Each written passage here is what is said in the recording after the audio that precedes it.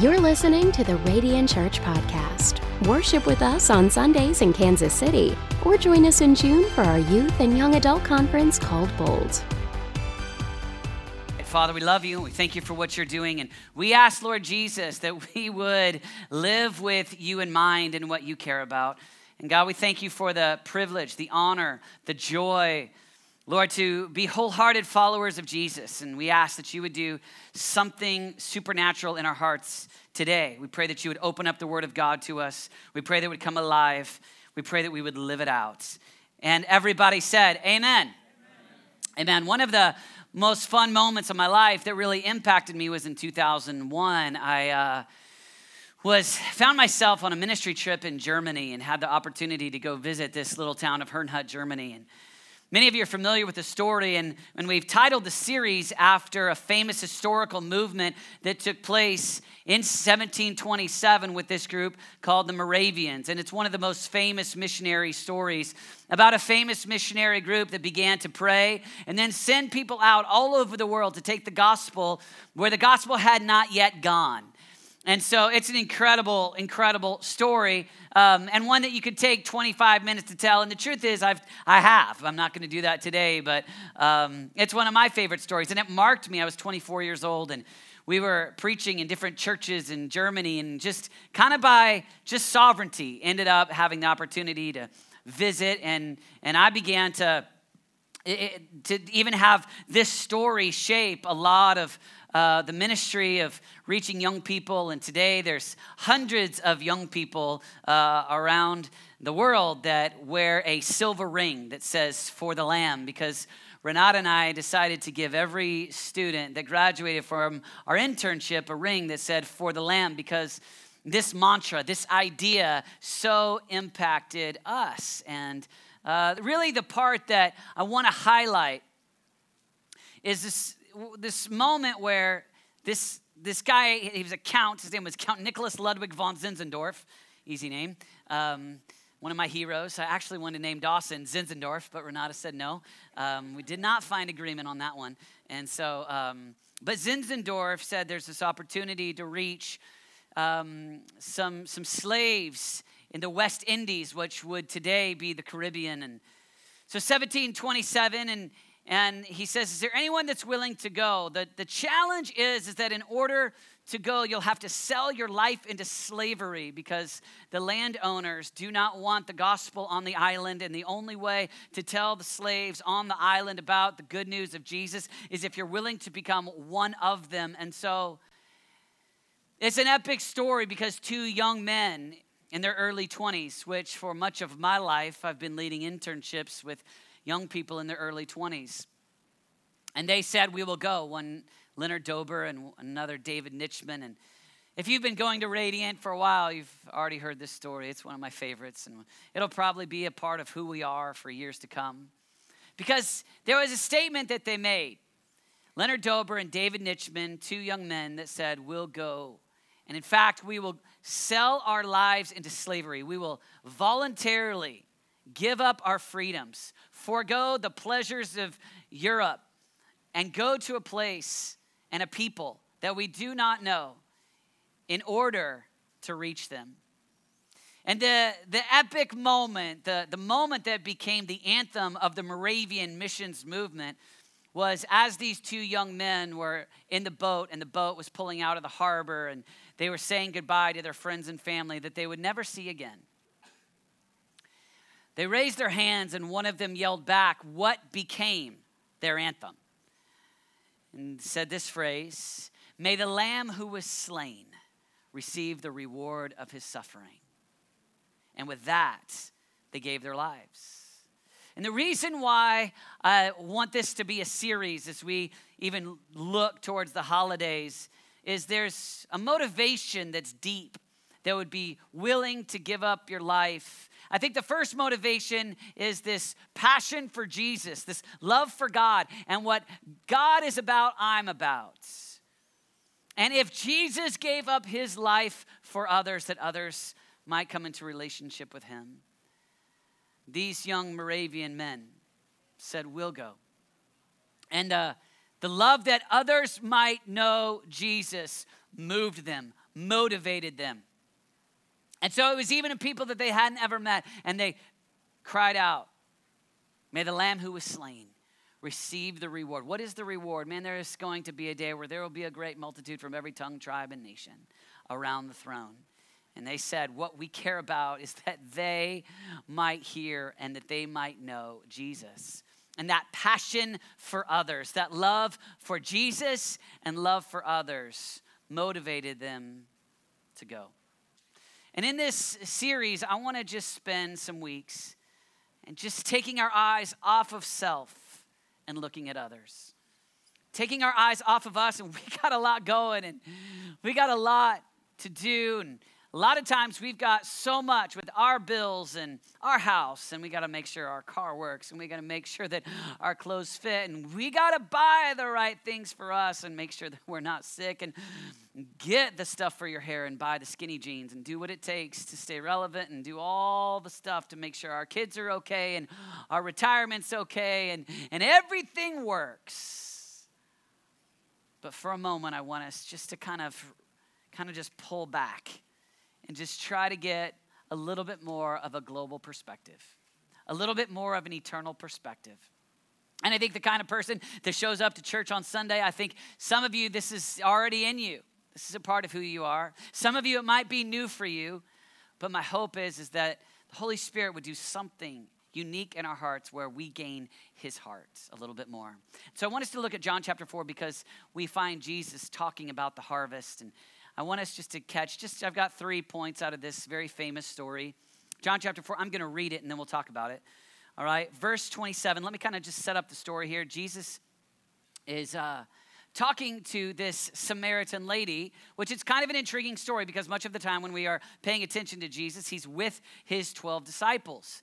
And Jesus lives in this culture where a rabbi would lead young disciples, and most of the stories that we have, Jesus has his disciples nearby, but this one is interesting because the disciples are not with him, and so there's this moment where we don't know exactly what kind of errand, what kind of all the things that's going on that would keep them away, but that we know they're looking for food, and Jesus is not with them for a moment, and he engages in a conversation with a Samaritan woman, and this was a hurdle on 2 counts, because one, in this day, men wouldn't talk to women, and in this day also, the Jews wouldn't necessarily talk to the Samaritans. And so Jesus is kind of breaking 2 cultural norms, 2 barriers that he's leaping over. In the first service, I accidentally said 2 cultural barrels, and everybody's like, "Oh, you got barrels." But anyway, and so Jesus is talking right here to her. So that's kind of the context. And in this, Jesus has just said to her that he has. As they're sitting at this well, that he has water that will never run dry and she'll never thirst again. And then he also says, "I know your story." And he looks right at her and he knows that he says, "Hey, you've 5 husbands." And this woman is now where we're going to pick it up. She's a little bit overwhelmed, a little bit amazed at Jesus' ability to know her. So then verse 27, it says, "Just then his disciples returned and were surprised to find him talking with a woman," for the reasons that I just mentioned. But no one asked, "What do you want?" or "Why are you talking with her?" Then, leaving her water jar, the woman went back to the town and said to the people, "Come, see a man who told me everything I ever did. Could this be the Messiah?" And they came out of the town and made their way toward him, being Jesus. Meanwhile, his disciples urged him, "Rabbi, eat something." But he said to them, "I have food to eat that you know nothing about." Then his disciples said to each other, "Could someone have brought him food?" Good, I like that laugh right there. That's good. "My food," Jesus said, "is to do the will of him who sent me and to finish his work. Don't you have a saying? It's still 4 months until harvest. I tell you, open up your eyes and look to the fields. They are ripe for harvest." So right here, really intriguing because Jesus is having this conversation with this lady and he's going out of his way to have the conversation with the Samaritan woman. And one of the things that's really intriguing here is where she tells her testimony, and then you've got all the people of the town that are walking back towards Jesus, and the disciples are thinking about food. And Jesus says, my food is to do the will of him who sent me. I want to finish the work. And they're still thinking about lunch. Did somebody else bring him Lunchables? What's going on? What did you have fish that we don't know about? And then Jesus looks back and Jesus is saying, man, open up your eyes. I want you to care about what I care about. And all I want us to do today is have some of these ideas that we see in Jesus start to come alive in us. Because Jesus is saying, this first idea I want us to catch is, he's saying, open up your eyes. We've got some townspeople that are walking this direction. We've got this lady, this Samaritan lady that is right now, her life is being eternally transformed, and you're thinking about lunch.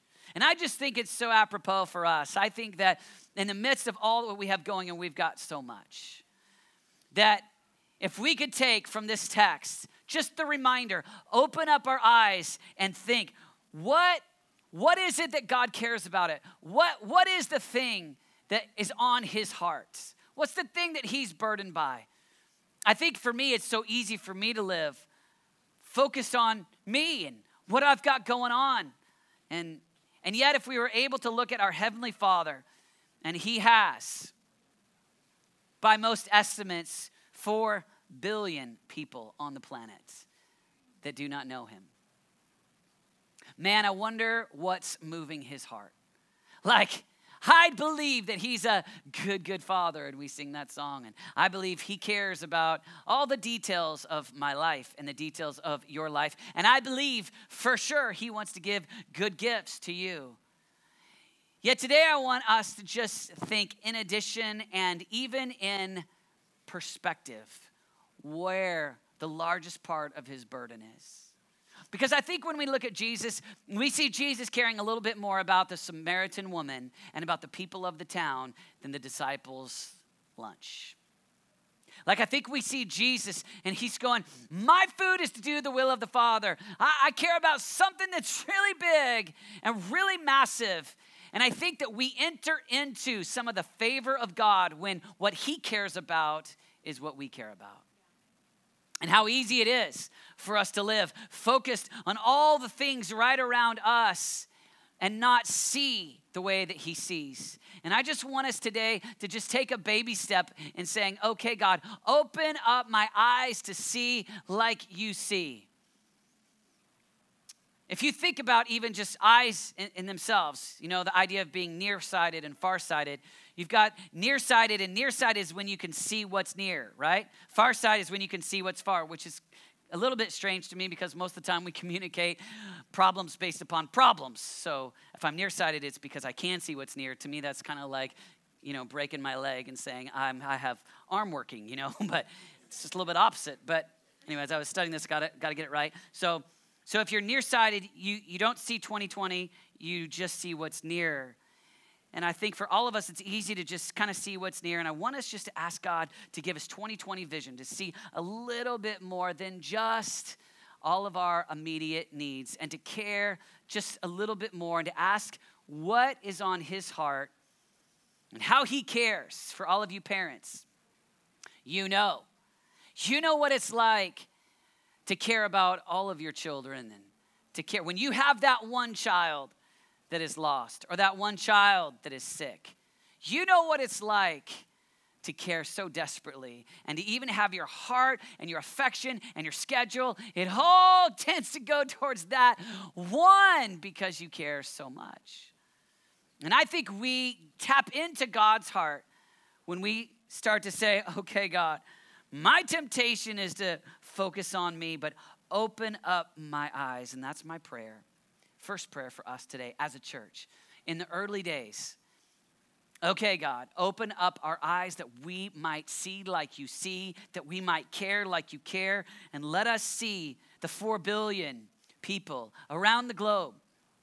And if you are this father that cares so much about your children, and you have told us that it is actually our privilege, opportunity, and job to what Jesus said, therefore all authority has been given to me. And I say to you, Go into the world and make disciples of all nations and baptize them in the name of the Father, Son, Holy Spirit. Teach them to do everything I command you, and surely I'm with you to the end of time. And you're saying, all right, Radiant Church, don't just think about you. And we got a lot of stuff to do. We got curtains to buy. We got trailers and worship leaders, and we got a lot to do. But as a church, and my prayers for you as a person and maybe you as a family, that as we go into, honestly, this incredibly challenging materialistic season, that we would just get a right vision and we'd back up and just say, okay, God, give me eternal eyes. Give me global eyes. Help me to the best that I can care about not just my comforts, but about what lasts for eternity. And the first prayer today is that, just God, open my eyes. I think the second one that I see in the text here is just this way that Jesus says, it's my food. And I just love that. He's declining earthly food and saying, it's my food to do the will of him who sent me and to finish his work. In other words, something is nourishing me. Something is sustaining me beyond just whatever you guys are bringing him, the fish, the bread, the whatever. He's saying, this is what sustains me. Like this is alive in me. And so imagine a church that nourishes us.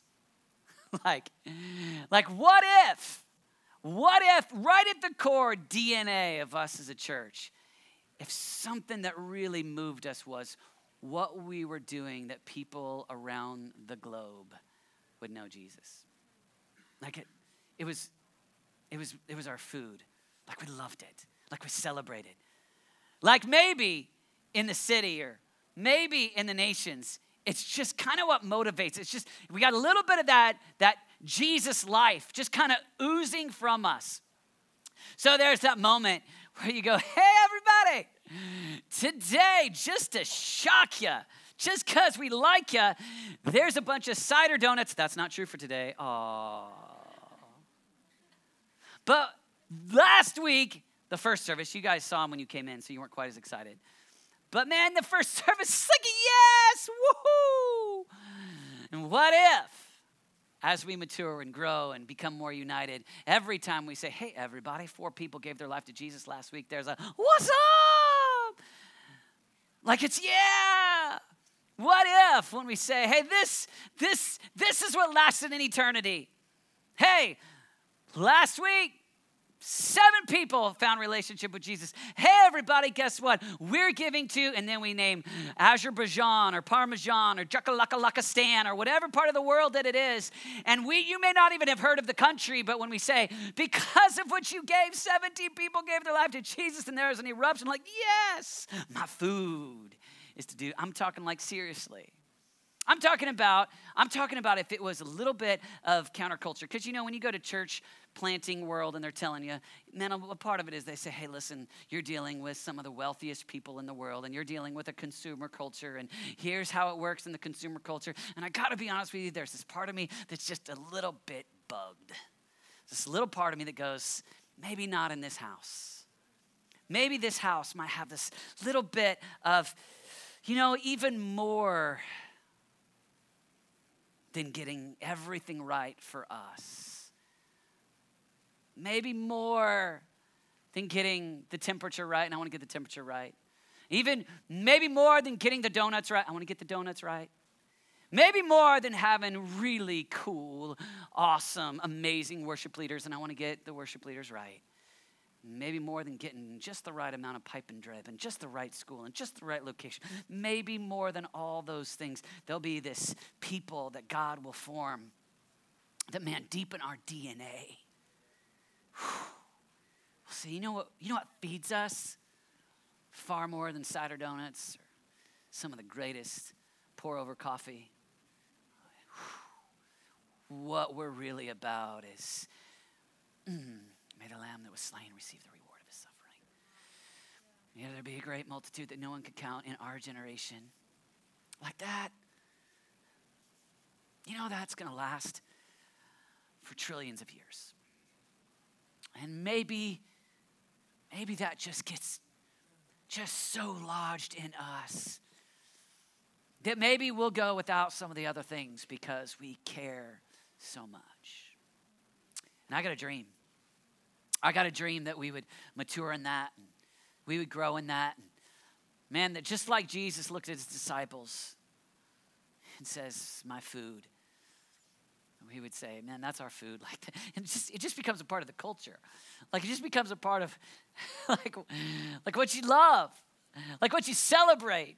Like, hey, like the greatest thing, honestly, one of the greatest things that could happen at Radiant Church is when you've brought that person that you know that's far from Jesus. And David says, with every head bowed and every eye closed, and you say, not a chance I'm closing my eyes. And you're peeking because you've got that person that you've been praying for, talking to, and that you know, and they finally came to church, and they say, I want to give my life to Jesus. And you go, that's better than $25,000. That's better than a brand new car. That's better than growing 6 inches. All the things I pray for. It moves you. It's my food. It's what lasts for eternity. So you've got the town that comes out in John 4. And the disciples talking about lunch. And you've got just the perfect picture where Jesus says, lunch, town, my food is to finish the work. And I just want us to ask God, put that in our DNA. Man, put that in us. Let me care more about, may the Lamb who was slain receive a reward. The reward of his suffering that he paid on the cross so that there might be a great multitude in my generation. There might be a great multitude from Azerbaijan and Name the Stand and Africa and Europe and Kansas City. And that we would just go, man, and I just think I just want us in the midst of this kind of this season where I'm tempted to look and go, gotta get that right, buy that, get all this, and just ask, Lord, what do you want to do? Like, what do you care about? Because if Jesus is correcting his disciples in that moment, there's a chance Jesus wants to correct me too. And as his disciples, I want to care about the town more than I care about the lunch. A friend of mine was flying into Mexico City with a missionary who had spent 25 years reaching the poor of Mexico City.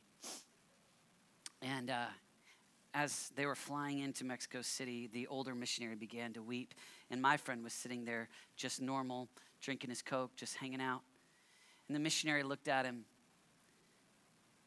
and he just said with tears in his eyes, sorry, son, but when you've prayed and given your life to reach a town, just the sight of it puts tears in your eyes. And I just imagine, like, man, what brings tears? Like, what?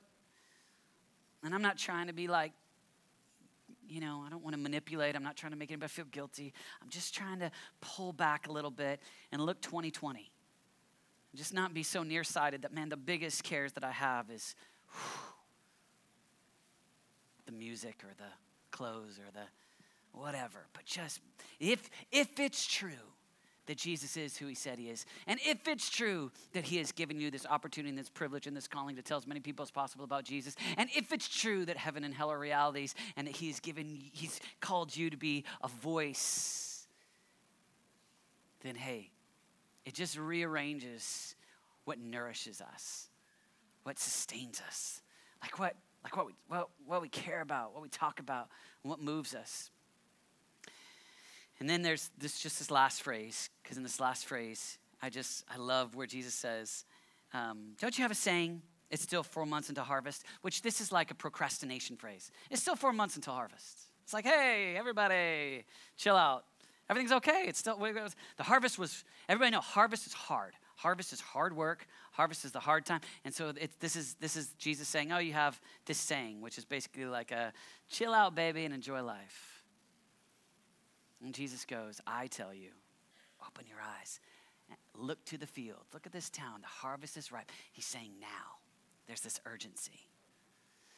And I think that's so easy for us to do. I mean, I'm the kid that grew up as 6 years old, having kids or people come in with transparencies and showing me, pictures of people from Africa. And I'm like mostly scared about how much clothes they have more than I even can connect with the gospel, and my whole life hearing stuff like this. And so I know it's easy just to go, yeah, as always will be there. Except for that we've got one life, one chance. And if Jesus tells his disciples, hey guys, look to the harvest, I think he would look at us and say, hey guys, look to the harvest. Hey guys, pull back. Don't live nearsighted. Man, put on the glasses so you can see like I see. Look 2020, catch it, and get some urgency. Because I think that God is a bit distracted by what's lost.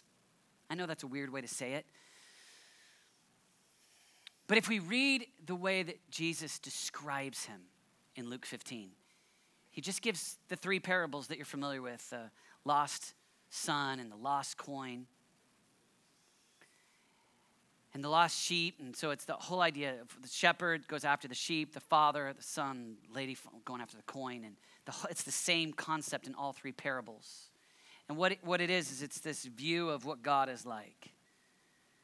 And of course, I don't think that the ultimate point that Jesus is making ultimately is about the 99. He's ultimately really making the point about how much he loves the one, but he does infer.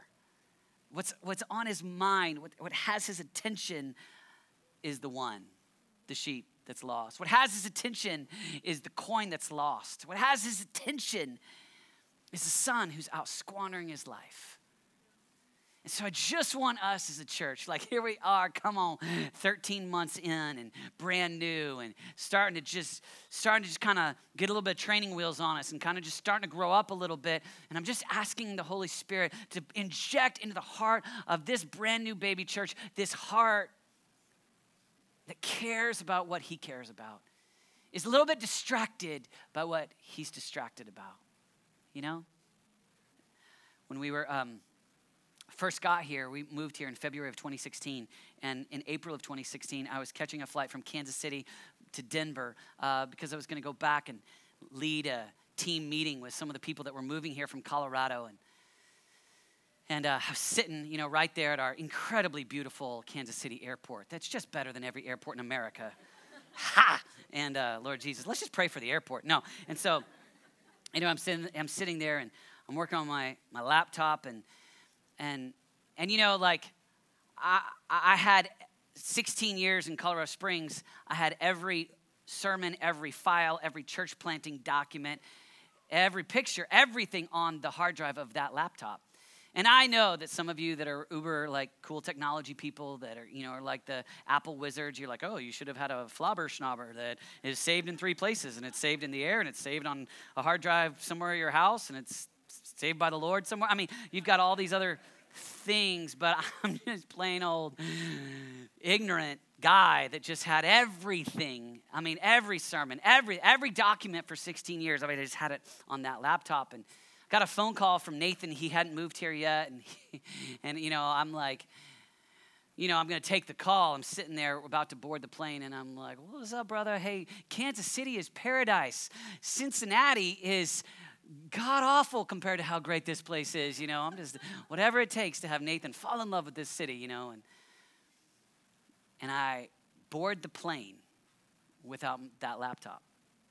And, I'm super obedient to the flight rules, they're like, I don't, not always, but that day, and I don't pull out my laptop till after we're up in the air, and then, ladies and gentlemen, you can now use devices that are approved, and I'm like gonna get a little bit of work done, and I go to pull out my laptop out of my bag, and there's no laptop. And I know exactly where I left it. And every sermon, every attempt to write a book for 16 years, hey, I got 19 I've never written, I've tried, they're all there, everything, every document to start the church, everything. Let me tell you, that little short 1 hour and 7-minute flight, I was pretty distracted. Like just like you start to think, what are the ramifications? Oh no, I'm starting in church and I got no sermons. What kind of brilliant man am I? You know, like I got just, And the lady came by and she was like, would you like something to drink? And I looked at her like, go away. I mean, I couldn't talk to people. I mean, I literally just, it's just sweat on my face. Just, my prayer life increased. Oh God, oh God, oh God, oh God, oh God, oh God, oh God, oh God, oh God, oh God, help. And it didn't matter what else took place on that flight. I had never been so distracted. Something on my brain that was lost, and you can imagine if we serve this God and he created us for relationship with him. And there's 4 billion people that don't know him. And it's just kind of this normal statistic for us. Doesn't hardly move us because we've heard it all our lives.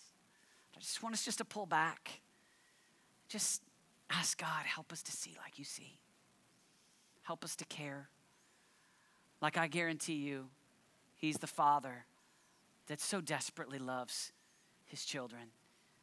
And that he's not up there with most of his mind and his heart going, hey, well, at least I got these over here that do love me. I think that a big part of his heart is look to the fields. Look to the harvest. Get your heart where my heart is. I care about them. Like 30,000 feet up in the air, I'm not like, well, I'm just going to celebrate that I still have this iPhone. No files on it, but at least I got this.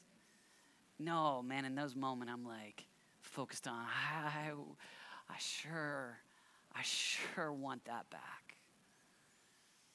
And we have a Father that loves us deeply and has given you the opportunity to use your mouth, your words, your dollars, your time, your attention, your heart, your affection to help those lost people that don't know him come to know him. And today I just wanted to move our hearts a little bit. Like just, God, do something supernatural in me that I might care. Like it might move me. Like I remember my senior year of high school, like walking around. I graduated from high school in 1995 in Oklahoma City, the same year as the Oklahoma City bombing. And I remember walking around in late April of that year and seeing some of the tragedy and just the devastation and the pain. And it moves you emotionally. It just moves you. Or you remember the tsunami in late 2004. I took this team. We took a team of young people. We just did tsunami relief. 280,000 people gone. And I saw the refugees, were serving these refugees and walked the beaches that were just absolutely gone. And it was scary. It was so heavy, so sad. And it affected me emotionally. And I just want to ask us in the midst of just, it's so easy to be nearsighted. I just want to ask us just to take this little season, take these just a number of weeks to just try to pull back. Just say, God, help us to see a little bit more like you see. I got so much, and you do, and I value it. I know. You got bills to pay, and people to forgive, and cars to get to work, and jobs, and we got all this stuff. But in the midst of it all, to just say, help me to see like you see. Help me to be nourished. Like what I feed upon, what I celebrate. I want to see as many as possible. And just even if a little bit of that heart that would exist in a 21-year-old kid, voluntarily, I'm out. I'm leaving everything comfortable, everything I've ever known, for the sake of others, that they might hear the good news of Jesus. May the Lamb who was slain receive the reward of his suffering. Man, God, I just ask that go in my heart just a little bit more. Help me just pull back and see like you see. Because, that bombing in 1995, awful. That tsunami in 2004, awful. 4 billion people that are yet to come to the life-giving, good news, life-saving, eternal benefit, forever wonderful good news of Jesus. Let's just, man, we're the church that believes that heaven and hell are realities. We're the church that believes that God will use weak, broken people. So we just want to say, God, use us. God, help me see like you see. Let it impact the choices that I make, the way that I pray. Because I have this great passion that there would be a great multitude from my generation. Some of you are sitting there wondering, did you get the laptop? Yeah. Desperate prayer, 30,000 feet. God did a miracle. I got my laptop back. But what if we cared about 4 billion souls? I mean, really? Oh, David, is this manipulated? I'm not being manipulated. I'm just being real. Like, what if I cared? What would it look like? I just want us just to ask God, help me care. I want to care about the town more than the lunch. I want what sustains. I want to celebrate. I want to be what's the big win? What? This many people gave their life to Jesus? This person where you work gave their life? Man, it's what lasts forever. And I think we have this Father that's what he cares about. And so we're going to take some time to just take a few weeks. Just, God, we want to live for the Lamb. And we want to care about your reward, that there would be people that know you. I invite you, would you just bow your heads and pray with me?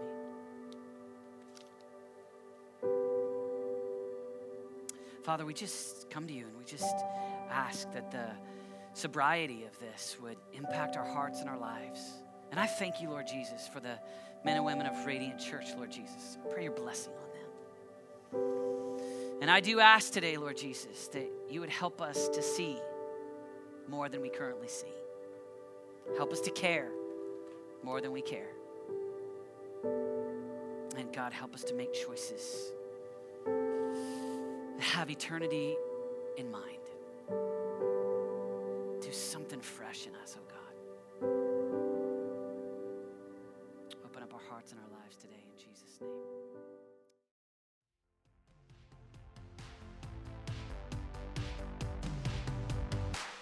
If you would like to follow Jesus, we'd like to connect with you on your journey. Email us at follow@radiantchurchkc.com. If this ministry has encouraged you, we'd love to hear your story. Email us at mystory@radiantchurchkc.com. If you'd like to invest in Radiant Church, please click Give on our website, radiantchurchkc.com. Are you a young adult and interested in spending a year in Kansas City at Radiant Church? Check out radiantintensive.com. Thanks for listening to the Radiant Church Podcast.